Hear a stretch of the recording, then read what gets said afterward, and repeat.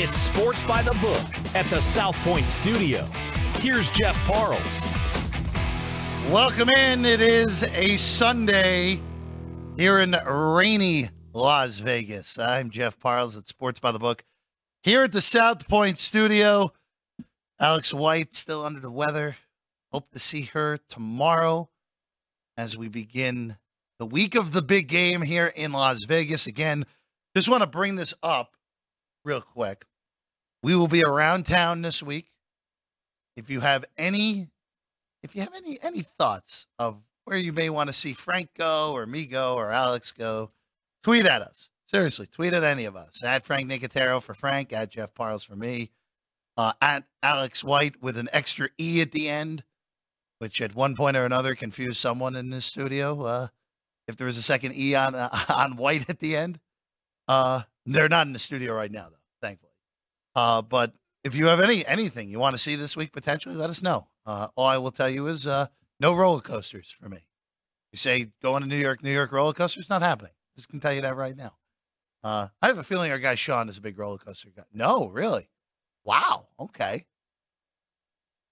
That actually is true. Sean's like 6'7". Like he might actually be too tall for any sort of real roller coaster. On the show today,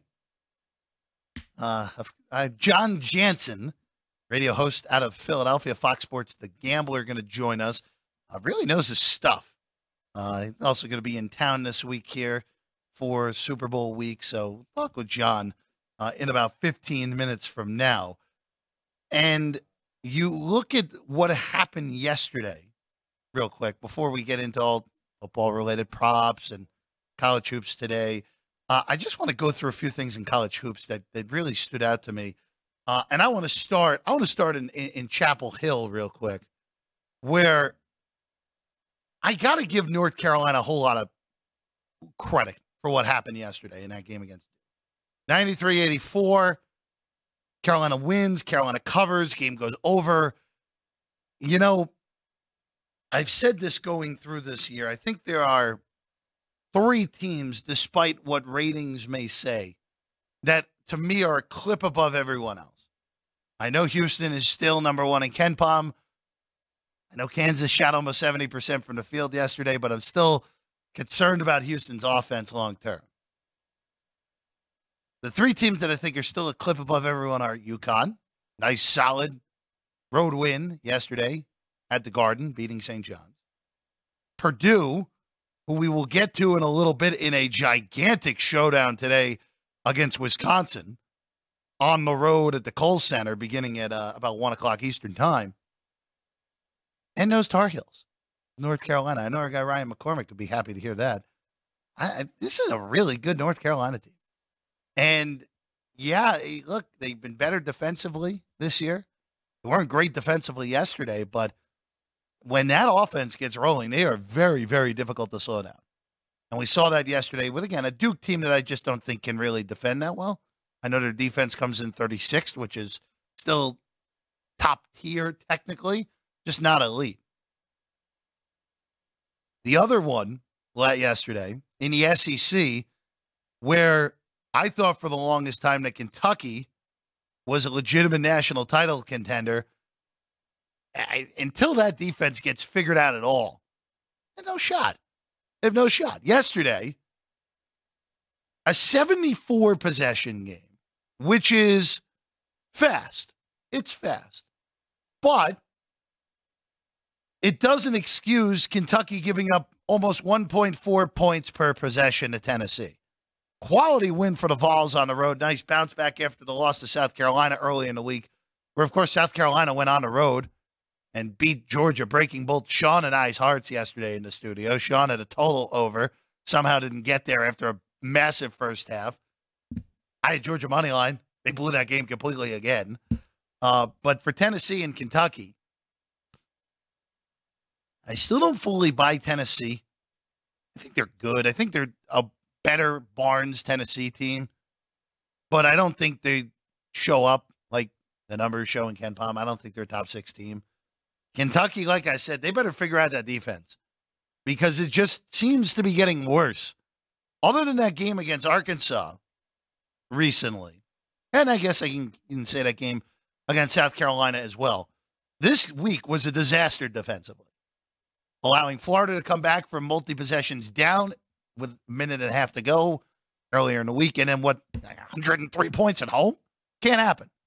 Cannot happen whatsoever if you are the Kentucky Wildcats in that one. All right.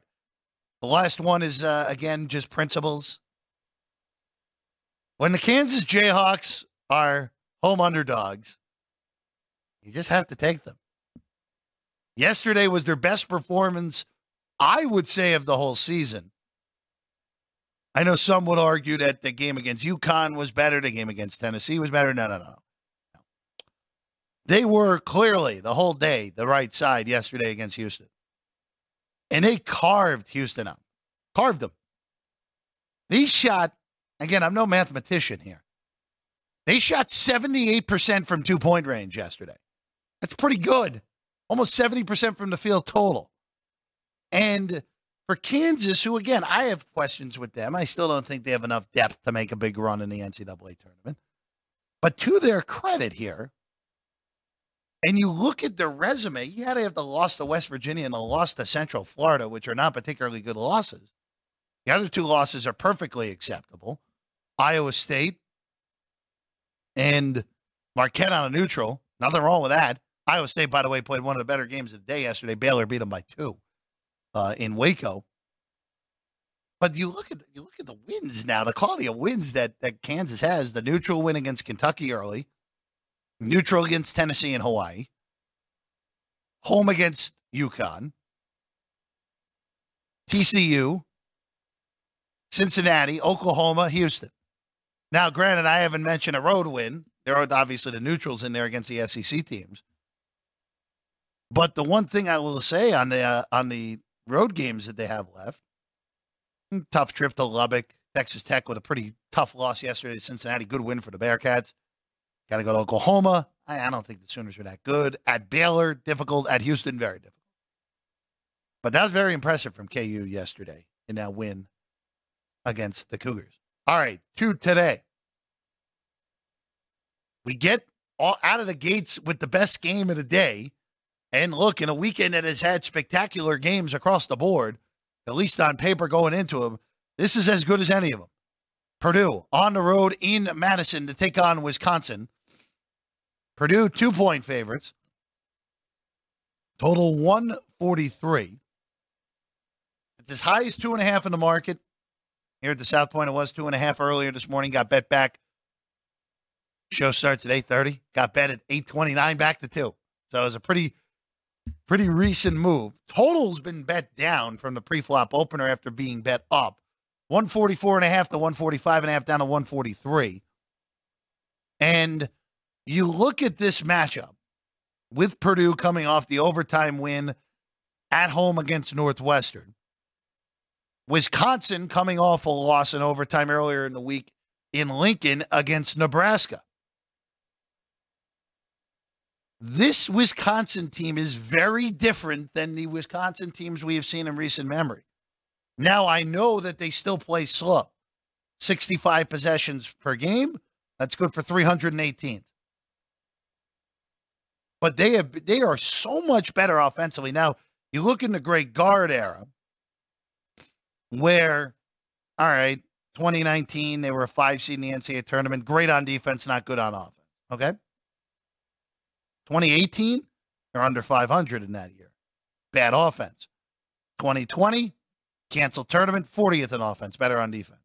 29th on offense in 21, 62nd on offense 2 years ago. Now, last year, they were 140th.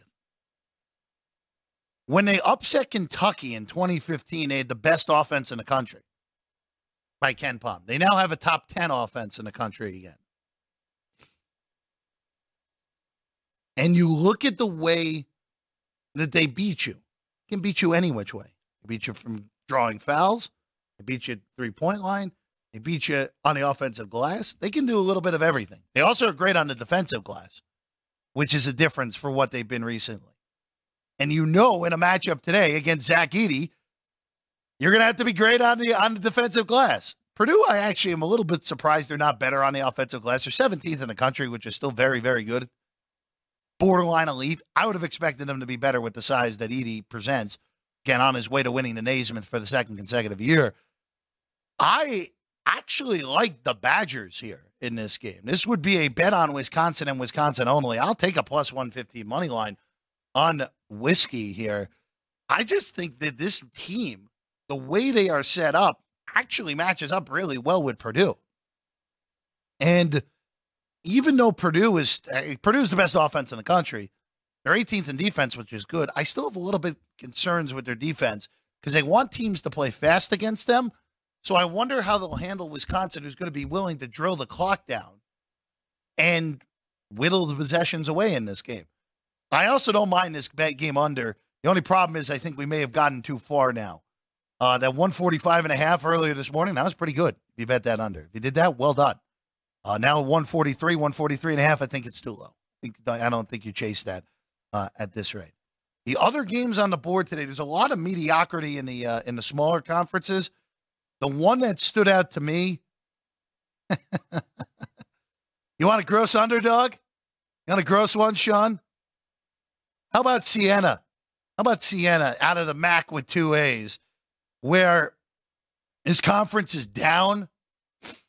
Siena takes on Mount St. Mary's. Siena's terrible. They're terrible. They're 3-18.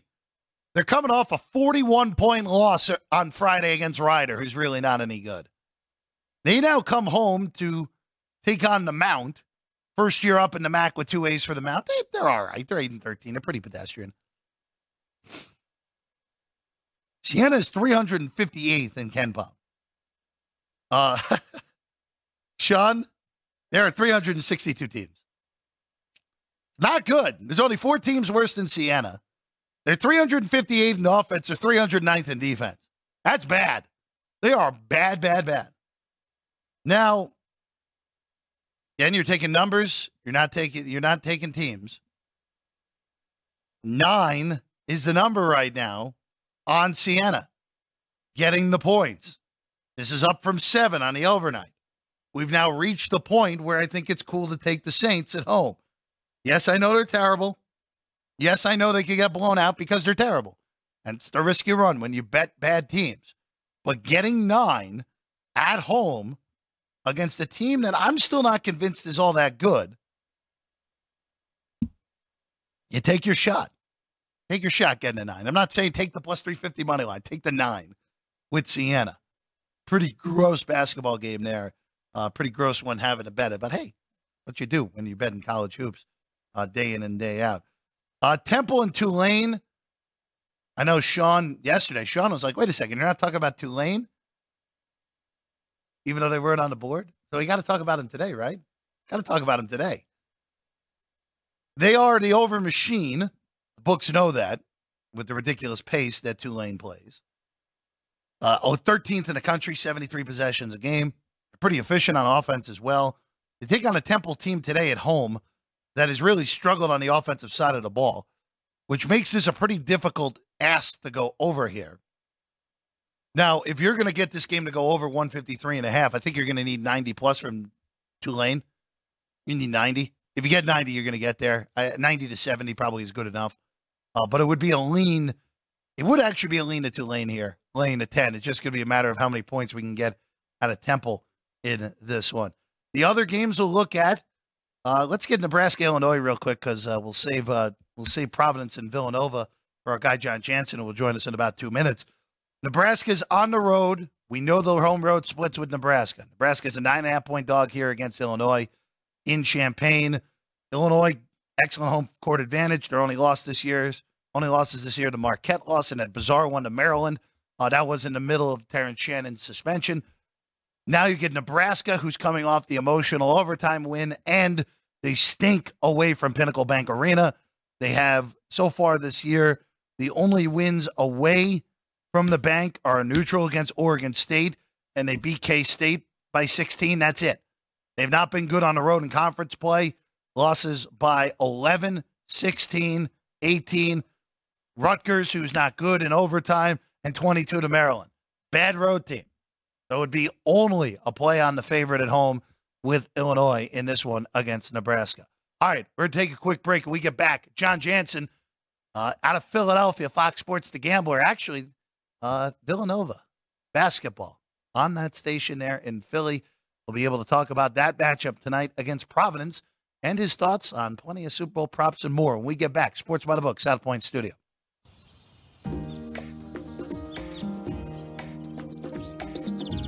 South Point is also proud to provide a variety of relaxing amenities for the guests who want to be pampered. Soak up the sun and let your stress melt away in our lagoon-style paradise swimming pool. A relaxing getaway where you can bask in the desert sun and enjoy seasonal food and bar service poolside. And if you really want to escape, come to Spa Costa del Sur. From couple suites to a co-ed wet area, our spa caters to business and leisure travelers who want to unwind and elevate their senses. A visit to one of our spa's steam, sauna, or whirlpool treatment rooms will leave any guest feeling like they can take on the world. Our gaming amenities include over 60 table games and over 2,600 of the most popular slot and video poker machines. We have penny slots, including the popular Buffalo games, and real machines like Wheel of Fortune, Triple Sevens, and Megabucks. If you prefer video poker, try Deuces Wild, Double Double Bonus, or a variety of multi-denomination games. Or try your hand at one of the most popular casino table games in the world, Blackjack. Don't let the game intimidate you. Blackjack, also known as 21, is both easy and fun. And our dealers are always happy to assist. And the best part? Blackjack always pays 3 to 2. Next, check out the roulette tables. Roulette is one of the easiest casino games to learn, and so much fun to play. It's a favorite of both beginners and seasoned players. In addition to blackjack and roulette, our casino pit features over 60 popular table games like Baccarat, Pai Gow Poker, 3-Card Poker, Ultimate Texas Hold'em, and Mississippi Stud. So get out of your room and come join in the fun.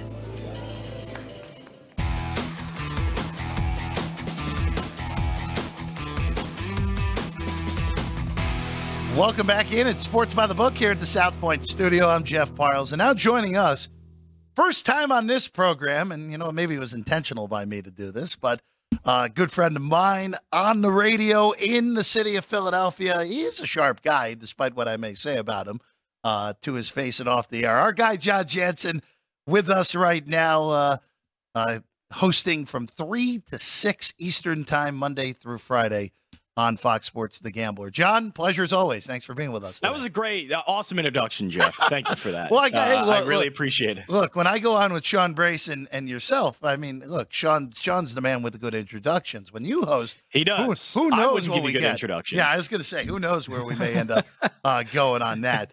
By the way, John and Sean will be in Vegas this week as well. We'll have hopefully have both of them in studio here at one point while they are here. All right. I want to go real quick before we get into this football game that's happening a week from today. The Villanova Wildcats, John, you've covered them all year. They're on your station there in Philadelphia. They are at home today, 4.5-point favorites against Providence. And this has not gone well for Villanova. Really, it was just that thing at the beginning of the year where they couldn't beat the Philly teams, but they beat everyone else, including North Carolina earlier in the year. And you're like, all right, you know what? Just some weird outlier results. But since beating DePaul, which, all right, DePaul's terrible. We know that. By 25 on January the 12th, they've not won. They were 4-1 in conference. Now they're 4-6. Now they're at home. This game is at Wells Fargo, so at the bigger venue where the Sixers and the Flyers play, against a Providence team that I think they're okay. They're all right. But if Villanova can't find a victory here as a 4.5-point favorite, this could be a very slow march to the finish line here over the last month plus. Yeah, they need to win their next 5, really. I think their next 5 games are very winnable. I think a tough road game kind of mixed in there. Tough with Xavier. Mm-hmm. Xavier's not the best team, but still going on the road in the Big East is really tough. So I think they do have a chance to kind of get themselves back in the tournament and play themselves back in. But guard play has been a huge issue for them. Justin Moore, since he's come back from his Achilles injury at the end of last year and then picked up another injury earlier this year, he hasn't looked like himself. Like, he didn't look like the guy before the Final Four run. They didn't have him for that run. But before that, though, before that injury a couple of years ago, he was great. And he should be their ball handler. He should be their next Colin Gillespie. He should be their next Jalen Brunson, and he's just not been that. So it's really health that concerns me for Justin Moore. I don't know how healthy he is, how great he's feeling, but they really need him because they don't have any other guards that pick up. They have guards that, can pick up some scoring. They have a good three-point shooter in Brendan Hawson coming off the bench. Mark Armstrong's a really good athlete, but none of them are ball handlers, can control in the half court, and that's a huge issue for them. And I don't know if that's ever going to really go away because they need Justin Moore to do it, and I just don't know right now with where he's at physically if he's capable of doing it. And again, remember, of course, Moore suffered that injury in the Elite Eight 2 years ago, which feels like it was about 14 years ago at this point. It feels like a long time ago, yeah. When Villanova got to the Final Four, probably Jay Wright's best coaching job in his final season, what it ended up being. But look, the Big East, man, I will say this with this conference. Connecticut, who, of course, won the title last year, where it was not a straight line for the Huskies last year, where they were awesome in non-con. They were actually under 500 for a chunk of Big East play last year, and then just destroyed everything in their path in the NCAA tournament.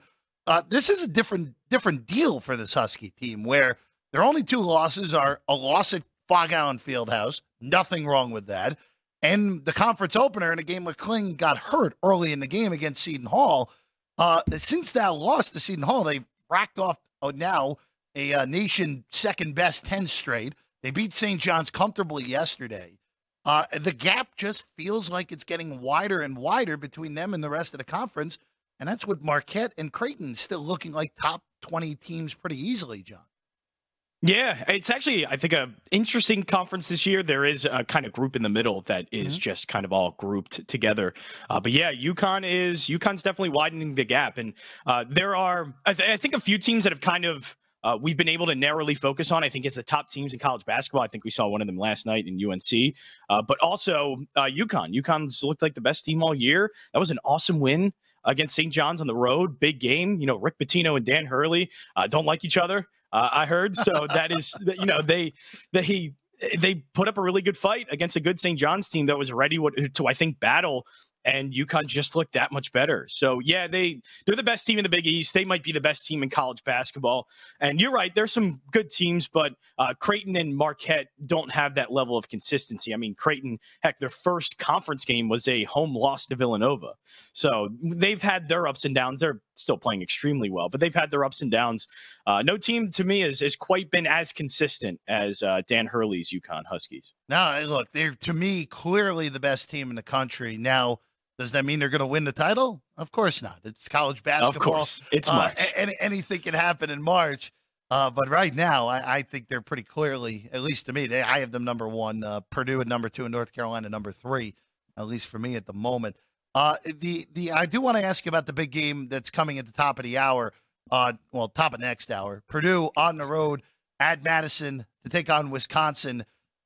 Purdue's 2-point dogs in this game, John. I like the Badgers. I actually do it. This is a very different Wisconsin team than what we're used to under Greg Gard. They look like a Bo Ryan team where, yes, they play slow, but they're very efficient on offense. Total has been banged down, not surprisingly, from 145.5 to 143. Yeah, but that would have to make me want to bet Wisconsin again after I bet them against Nebraska, and I don't know if I want to do that. Why did you do that? I got burned bad, Parles. I know. I'm down so bad after that one. I really started diving into betting college basketball last week, and that one burned me. So, I think Wisconsin is the right play. You're right. Purdue, number 2 team in the country, really good. Edey's still looking great. He might be the best player in the country still.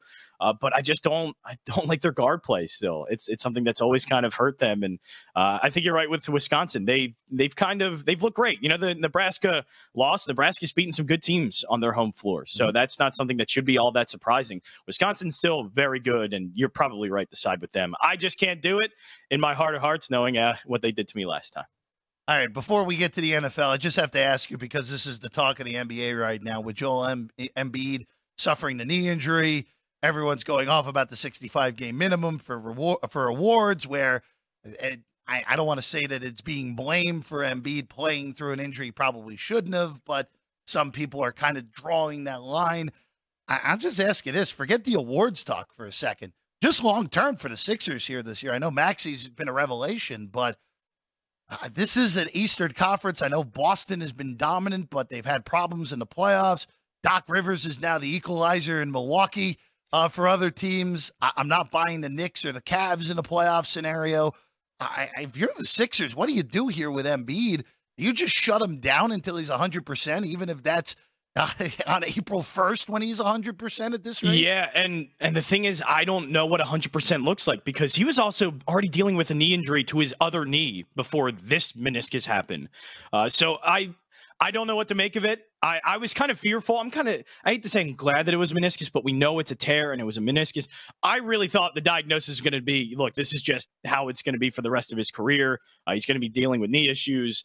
And for the most part, he is. But I thought the long-term diagnosis are going to be much worse. But for this year, yeah, I mean, you got to shut him down. You got to make sure he's healthy. And again, both knees are healthy, because that was a big problem in the game that he did end up getting hurt with that meniscus tear. He was already not looking great.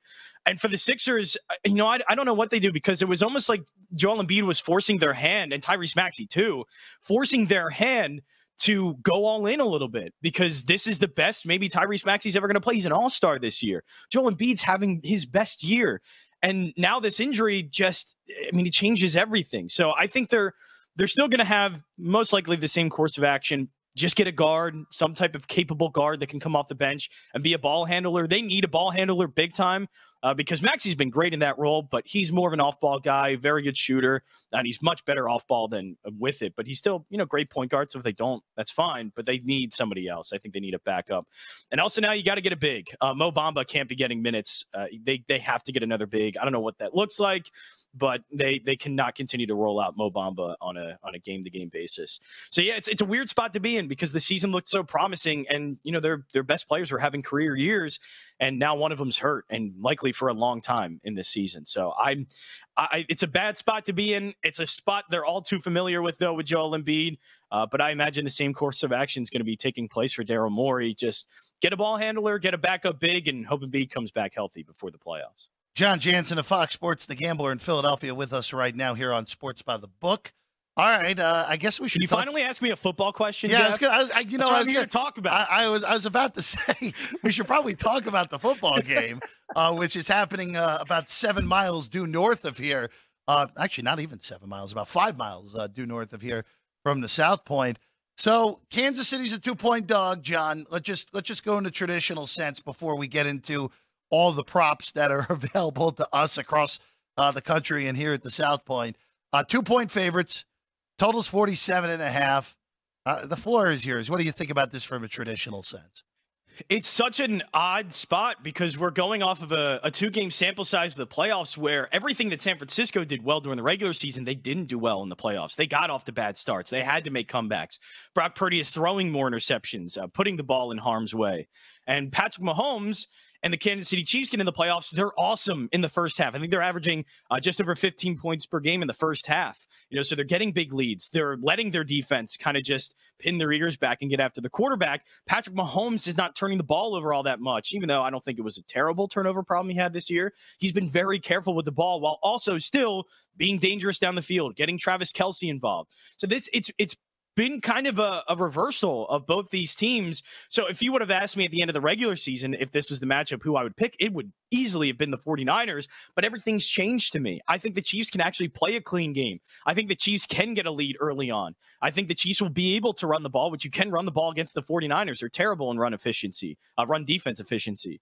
So I think this game actually is starting to favor Kansas City and the way that this game could potentially go. The 49ers start with the same problems they've had in the first half, and Brock Purdy throwing interceptions in the first half like he was. I don't think they'll be able to come back in this game against the Kansas City Chiefs and that defense, especially with Spags, the defensive coordinator there for Kansas City, doing a marvelous job in the postseason. It's going to be extremely difficult. I think, again, on paper, this 49ers are the better team. They should be the favorite. They've been one of the best teams all year and the highest rated team all year by the books. But this to me, everything's changed. I got to go based off of what I've seen recently, not what I've seen throughout the regular season. And right now, I think Kansas City's the better football team. You know, it's interesting because you're right. If this matchup, first off, after what we saw on Christmas, forget the Niners losing to the Ravens or whatever. Well, at that point, I chalked it up to, all right, the Ravens are really good. And, you know, if Brock Purdy turns the ball over, the Niners are going to be in trouble regardless of who they play in the playoffs. But earlier that day, the Chiefs, again, it's going to get lost in the history books if the Chiefs end up winning a week from today, where they lost the game to a team that had a quarterback who didn't complete a pass for the final 3 quarters. So, like, we're like, that's one of the most ridiculous losses an eventual Super Bowl champ may have ever taken, in all honesty, when push comes to shove. But no, you're right. And you and I talked about this when I was on with you and Sean earlier in the week last week, where Kansas City looks like the team they did last year on offense. Now, not quite as explosive, but the biggest difference is, and it all comes back to number 15, Patrick Mahomes forced the ball more than he ever did during the regular season this year, John. And the turnover numbers were up. They were inefficient. The Mahomes was making mistakes we never see him make. He went back to what he did last year, where he just took whatever the defense gave him. He was making smart decisions. He's not pressing. If a guy happens to be open 20 yards down the field, all right, I'll take the shot. I'm not going to force it in there in a triple coverage like he did most of the year. And against the Niner defense, that's the biggest thing in this postseason for me. Forget that they have had to come back. The Niner defense has been terrible early in games so far this postseason. Yeah, they've adjusted, but I think part of that may just be the fact that the opposing teams let them get their feet wet and let them back in the game. But if you get down 14 points against Kansas City, like San Francisco, 17 to Detroit, double digits to Green Bay, you're not coming back in this game, more so because of that defense and more so because the quarterback on Kansas City side is not going to make mistakes here, John. No, he's not. And that's going to be the interesting thing. We've seen Andy Reid, though, in Super Bowls, his teams not start off all that hot. So that's going to be an interesting part of this as well. Andy Reid's won a couple Super Bowls now, but still, even in those games, they didn't start off all that hot. But I think that's been an amazing thing for them in the playoffs is Andy Reid's put on a masterclass. Like, as much as we can point at Spags probably doing the better coaching job in Kansas City, Andy Reid's first few drives, his scripted plays have been unbelievably good. And the same way Detroit was. Detroit scripted up a really good first couple of drives. They got this big lead. I think Andy Reid can do the same. And you're right. If that happens, then the Chiefs that's perfect for what the Chiefs want to do because Patrick Mahomes now is taking care of the ball. The defense is playing extremely well, and they run the ball. Kansas City's running the ball a ton. Isaiah Pacheco has had over 20 carries in 2 of the 3 games in the playoffs, and I expect them to get over 20 in this game. So it really is just kind of this odd reversal for Kansas City where they want to get a lead to just help their defense. Their offense is doing everything they can to help defense. And I think really the great thing they did in the second half against Baltimore's a great defense. You weren't going to score a lot of points, but they tried at least to get some sustaining drives, not too many 3-and-outs that they had, keep their defense on the field and fresh, give their defense good field position to work with, don't turn the ball over, don't give any cheap yards. And that's what Kansas City's offense did. And it's helmed by Patrick Mahomes, who we think he is the big play guy. And he made big plays against Baltimore. A couple of throws at Travis Kelce that were amazing. The touchdown throw especially was great. MVS at the end was awesome. So the big playability is still there, and he's making those big plays.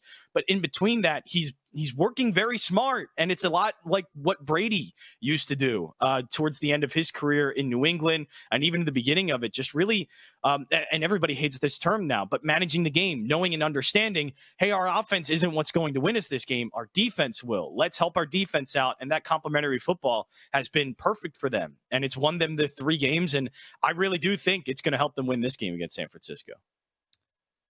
So just looking at this real quick from a prop perspective, John, where, by the way, I brought this up on Friday's show. I always do the list of props to consider going into the Super Bowl. we're over 50 to consider this year, which is always. I was about to ask that number. Always, the total was going to be set at 49.5. So we went over barely. Close. We went over. Yeah. It was actually I actually said a bigger number on Friday, and then of course naturally I miscounted because sometimes I'm. What's the biggest that list has gotten? What year? The most ridiculous one was last year, because did you hit triple digits? No, never got there. Okay. But last year it was just. I liked both of those teams. It was Mahomes. The question in that game was Jalen Hurts going to be able to produce? And that's, even though they lost, it was the best game of Jalen Hurts' career. So look, that was the day of you and overs. You were in amazing shape on that one. Just looking real quick though, prop wise through this, John, are there guys that you're looking to target for props, whether it's an over machine or an under machine, more than anything in this game? Yeah, it's going to be Isaiah Pacheco carries. Yards is going to be tough because they're not the best running team, but they stick with it now. And I think that this is the game they're going to have to stick with it because they know how dangerous the 49ers are. As good as Kansas City's defense is, they know the 49ers have a big play waiting at any time because of Brandon Ayuk, Deebo Samuel, Christian McCaffrey, and Brock Purdy does play well, and he has played well in these playoffs, albeit maybe some turnover problems that could haunt him in this game. But still, it's an explosive offense, and they know that. So I think they're going to want to keep the clock, want to keep their defense off the field, and keep San Francisco's offense off the field. And I think that's going to be produced in the running game. It's probably going to get into some really awkward scenarios where Patrick Mahomes has to bail him out of like a 3rd and long potentially, but they trust him. They know he's capable of that, and he's good enough to do that. And Travis Kelce's been awesome in the postseason. So you trust those guys maybe in bad situations, in bad 3rd and long distances. But the running game is going to be important to them. I think Isaiah Pacheco it's 16.5, I think, is attempts are that I've seen. But I'm over that. I think he's going to get 20. I think he's going to easily get over 20. He's probably going to get close to the 24 that he's gotten in 2 of the 3 games. But they stick to the run here. The only reason I'm not bullish on yards, even though San Francisco, not a great rush defense efficiency-wise, the Kansas City Chiefs, again, not the best running team, but I just know that they at least stick to it, and they're going to have to stick to it in this game. And Pacheco's the one. Pacheco's been, and even last year, he's been their guy. He's been one of the biggest keys and X factors to their Super Bowl run last year, and so far this year, he's been the biggest key for them as well. So Pacheco, to me, he will be involved a lot, even got involved in the passing game. He lined up out wide, and I didn't even know he was capable of doing that and caught a pass.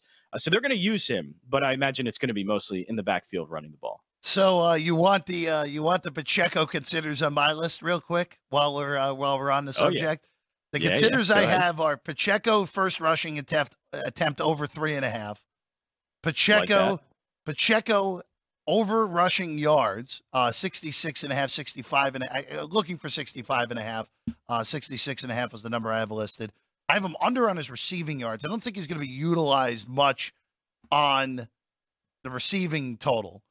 And then the interesting one, and again, shop around because you have 17.5 here. I think I like that better than the number that I have on my list. So I would look to play that under.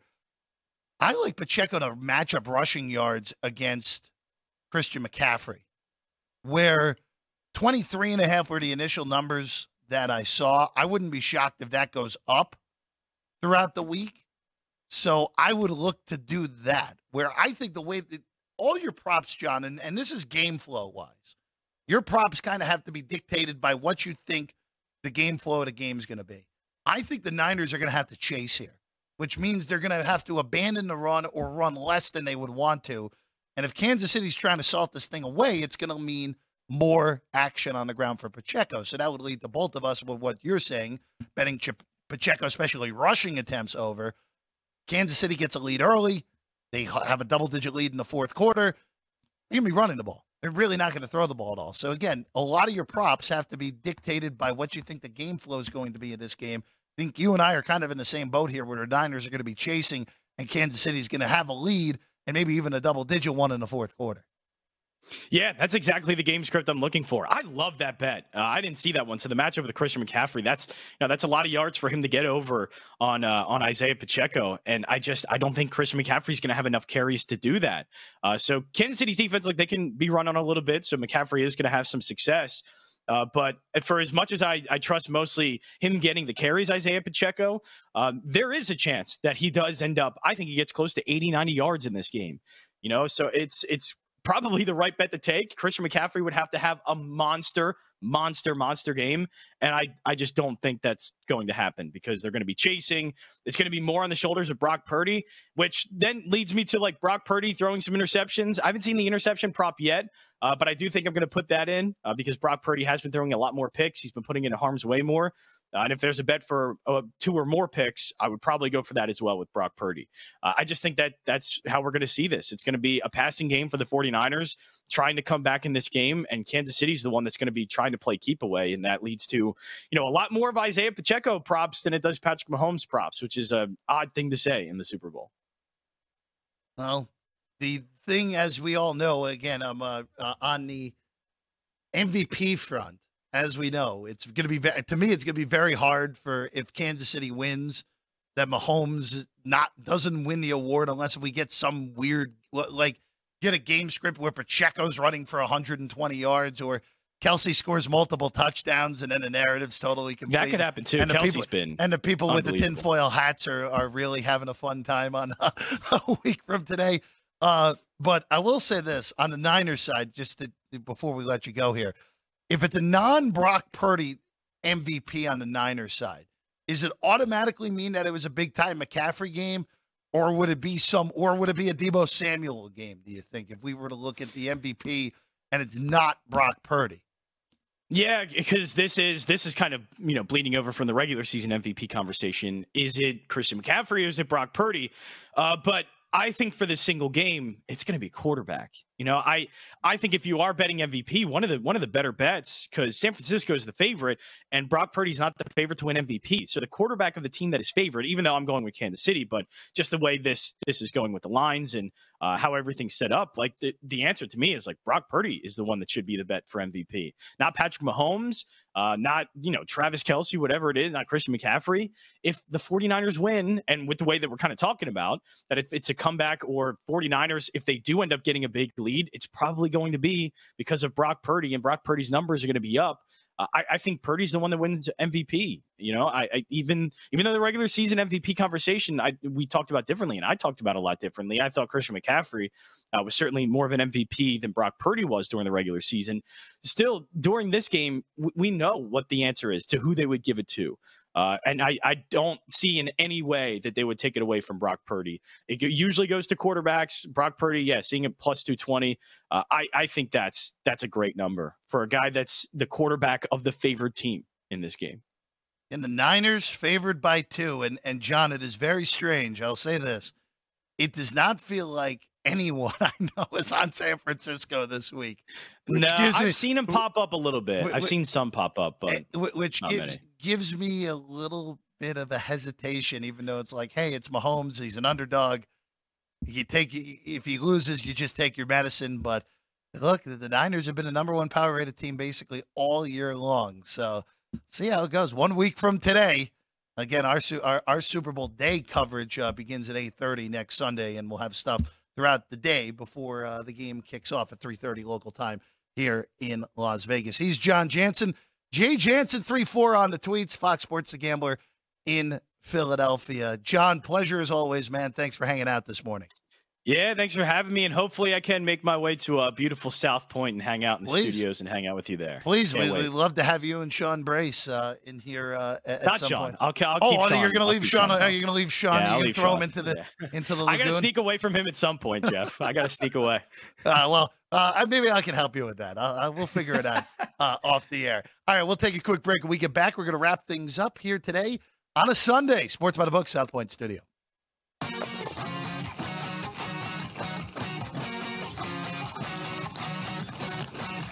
Once you've satisfied your hunger, get ready for more of the hottest casino games in Vegas.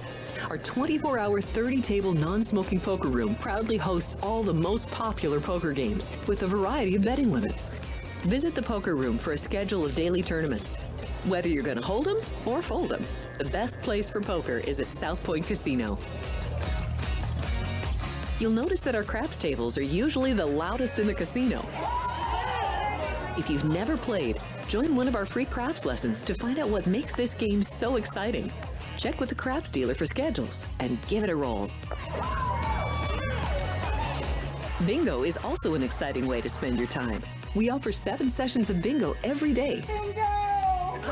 And each session includes a cash ball jackpot, 12 bingo games, a progressive double action game, and a $10,000 bonus coverall. Electronic units are available. If you haven't played bingo with us, give it a try today.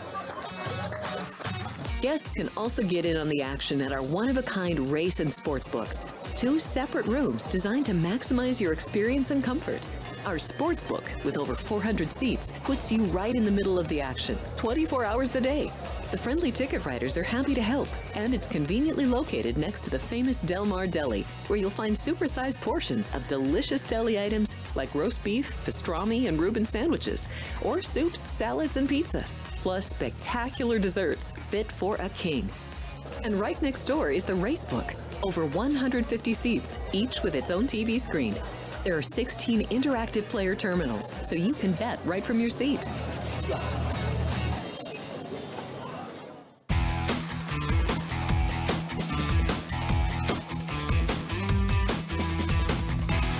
Welcome back in Sports by the Book here on a Sunday. I'm Jeff Parles. There's an empty chair next to me. We got to get the shot, right? There it is. Yeah, I mean that's the required shot. What is myself? Feel better, Alex. We hope to see you tomorrow. Again, our big game coverage begins tomorrow. Frank Nicotero and myself will be around town tomorrow. Matt Neverett and Alex White, assuming Alex is feeling better. We'll have you covered here in studio. If Alex is not feeling better, we'll have to do an audible. We'll have to do an audible, and we'll figure out where we go with everything else going on in town this week. Of course, Sean. By the way, our guy Sean in the corner, Andrew here as well, making sure we're on the air and functioning here today on a Sunday. Legitimately like the worst 4-day weather stretch I can remember here. The next 4 days, including today, it's raining on the way in. It's 80% chance of rain tomorrow. It's 80% chance on Tuesday. Like, legitimately, it never rains here. We're going to get 3 straight days of rain. Remember last week was legitimately the best weather day we've had in 6 months. Like, last Monday and Tuesday, it was 70 degrees. It was gorgeous. And now we get this ridiculousness. Whatever. Mother Nature is a weird way of messing with all of us, as we know. But hey, look, thankfully the game's indoors. And by the end of the week, it's going to be at least what you would expect here in February in Vegas, around the mid-50s, low 60s. Not too bad on that front. All right. Before we get back into the Super Bowl talk, I just want to look real quick back at college hoops, because there's one thing that actually I meant to bring up earlier and I forgot to, because it's the last game of the day, and it's Arizona, who is once again just a gigantic favorite against Stanford. Cats are 17.5-point favorites in this game. 163.5 the total. Now, we saw Arizona on Thursday smoke Cal. Cal then yesterday flipped around and hammered Arizona State. By the way, Arizona State is a massive fade until further notice. He's just playing some horrible basketball right now. Arizona State is the Sun Devils. The Cats are taking on Stanford, who beat Arizona State earlier in the week. This Stanford team, remember, beat Arizona in Palo Alto by 18 on New Year's Eve. A 100-82 beatdown. Now, you don't see this very often, where a team that loses by 18 flips around as an 18-point favorite basically in the next meeting. You don't see that very often in college hoops. I like the over in this game, actually, and it's been bet up. I don't love it as much as 163.5. It opened 162. But as we saw in the first game, Stanford is more than willing to run with Arizona. That was a 75-possession game in Palo Alto earlier in the year. By the way, my seat just shrunk, as we love that, Sean. The Cardinal are willing to run in this game. And if you're willing to run with Arizona, any scores in play here with this Arizona team, as we know. It's just a matter of scoring enough. Wouldn't shock me if Arizona scores 100 in this game. Wouldn't shock me one bit. And if they score 100, you just need to get in the 60s. Getting in the 60s. I would expect Stanford to be in the mid-70s in this game. So we like over, even though it is a big number, and you're getting the worst of it at the moment at 163.5. All right. Let's go back to the big game a week from today. 3:30 next Sunday. Again, our coverage begins at 8:30 next Sunday. Alex White and I, Sports by the Book, 2 hours, getting you ready. And then Frank Nicotero will be on the air sporadically throughout the day. We'll be all over town. We'll be all over the property. Again, we have the graphic, Sean, for what's going on property here. As always, upstairs, plenty of action upstairs. Game will be shown. There you go. Grand ballroom, exhibit hall, showroom. Upstairs, the doors open at 10:30. Food and drink specials, betting windows available, and most importantly, because if you're in town next week, you know what the deal is if you're down on the Strip. It's free parking here as always. Free parking, as always, here at the South Point. We're looking forward to it. All the big game parties presented by Pepsi here at the South Point. Grand Ballroom, Exhibit Hall, Showroom. By the way, the Sportsbook will be open too if you want to watch down here at the Sportsbook. Plenty of places to watch on property here at the South Point on Super Sunday a week from now. So just looking at this again, Kansas City 2-point underdogs right now. Niners still favored in the game. I'm still in the camp that I like Kansas City in this game, where getting Patrick Mahomes as an underdog for the third consecutive week. How about that? 3 consecutive games, Mahomes is a dog. It is the shortest dog that Kansas City has been against arguably the best power-rated team. Now, of course, this is a neutral as opposed to the true road games in Buffalo and Baltimore. This is also a game where travel doesn't matter here. It's going to be split down the middle fan-wise. I really do think that, even though this is Kansas City in the Super Bowl, yet again, 4 times in 5 years now. Las Vegas, the first one here. The Niners, remember, when they came here to Vegas to take on the Raiders last December, 2 Decembers ago now, that was like 80-20 Niner fans. And now, granted, the Raiders, that was the first game with Jarrett Stidham. They benched Derek Carr. The season was lost. They scapegoated. There was a total scapegoating of Derek Carr at that point by Josh McDaniels, who we obviously know was terrible. By the way, the Raiders hired Luke Getsy as their offensive coordinator last night. Good luck. That's all I'll say. Good luck. The Niners, again, this is what's weird about this Super Bowl here, where the Niners were power rated all year long. And I brought this up with John in the last segment. All season long, the Niners were power rated what? Number 1, number 2, number 3. And that number 3 might be the low end of the spectrum. The top of that power rated team basically the last 2 months of the season. Yeah, I know some may have moved Baltimore ahead of them, but they were no worse than 2. Against a team in Kansas City where they're power rated top 4 at the beginning of the year, fell down, probably never lower than 9. But for a Patrick Mahomes team, if they're not in the top quarter, that's pretty darn low. Very different than what you expect out of Kansas City, especially where we've talked about it all year with this Kansas City team. Their defense, this is the best defense they've had by a pretty significant margin in the Mahomes era. They've also coupled it with the weakest offense they've had by a wide margin. So when you look at this game and you see San Francisco 2, and by the way, dime line on the money line behind us, so minus 125 on San Francisco, plus 115 on Kansas City. I don't know many people, if any, on the Niners right now. And that kind of scares me a little bit if for me liking Kansas City the way I do, where the Niners are again, power rated at the top the whole year. The question, of course, comes down to the mismatch at quarterback. And what is the Niners' plan in this game? Can the Niners the defense, which is really, again, early in these playoff games against the Packers and the Lions. And look, the Lions offense was great all year. I mean, Green Bay somehow only had 6 points in that first half. They were in the red zone basically the whole half. They had 15 in the third quarter. Fourth quarter, the only reason Green Bay was held scoreless because the kick was missed by Carlson. And then the Lions at 24, which was basically the lowest that they could have had in the first half. Credit to the Niners, again, holding the Lions to only one touchdown in the second half. But if you get off to a slow start here, now, yes, the Niners came back from 24-7 down at halftime against Detroit a week ago, but I don't see them coming back against Kansas City. This is a big difference in the defenses they have faced so far in this postseason. Green Bay is bad defense this year. The Lions, bad defense the last 2 months.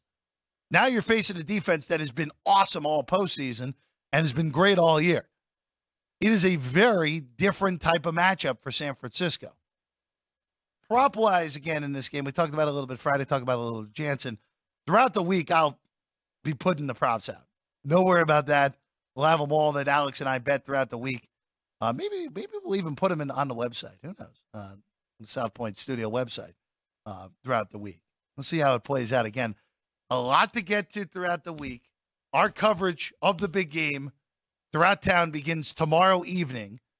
Make sure you're following us on social media. Get me on the tweets at Jeff Parles. Again, get us at the South Point Studio, SoPo Studio LV.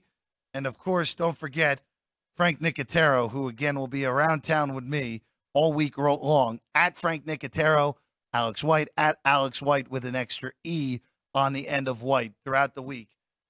Getting all the coverage here in town for the big game.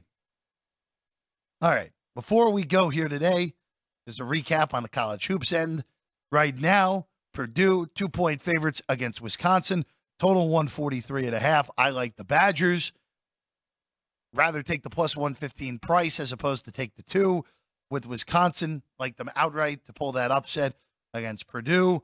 We're on Siena, ugly underdog, plus 9 against Mount St. Mary's in the MAC with 2 A's. And then, again, over in Arizona and Stanford on a lean. Again, I don't love that this total's been bopped up all the way to 163.5, but I still think we're good there.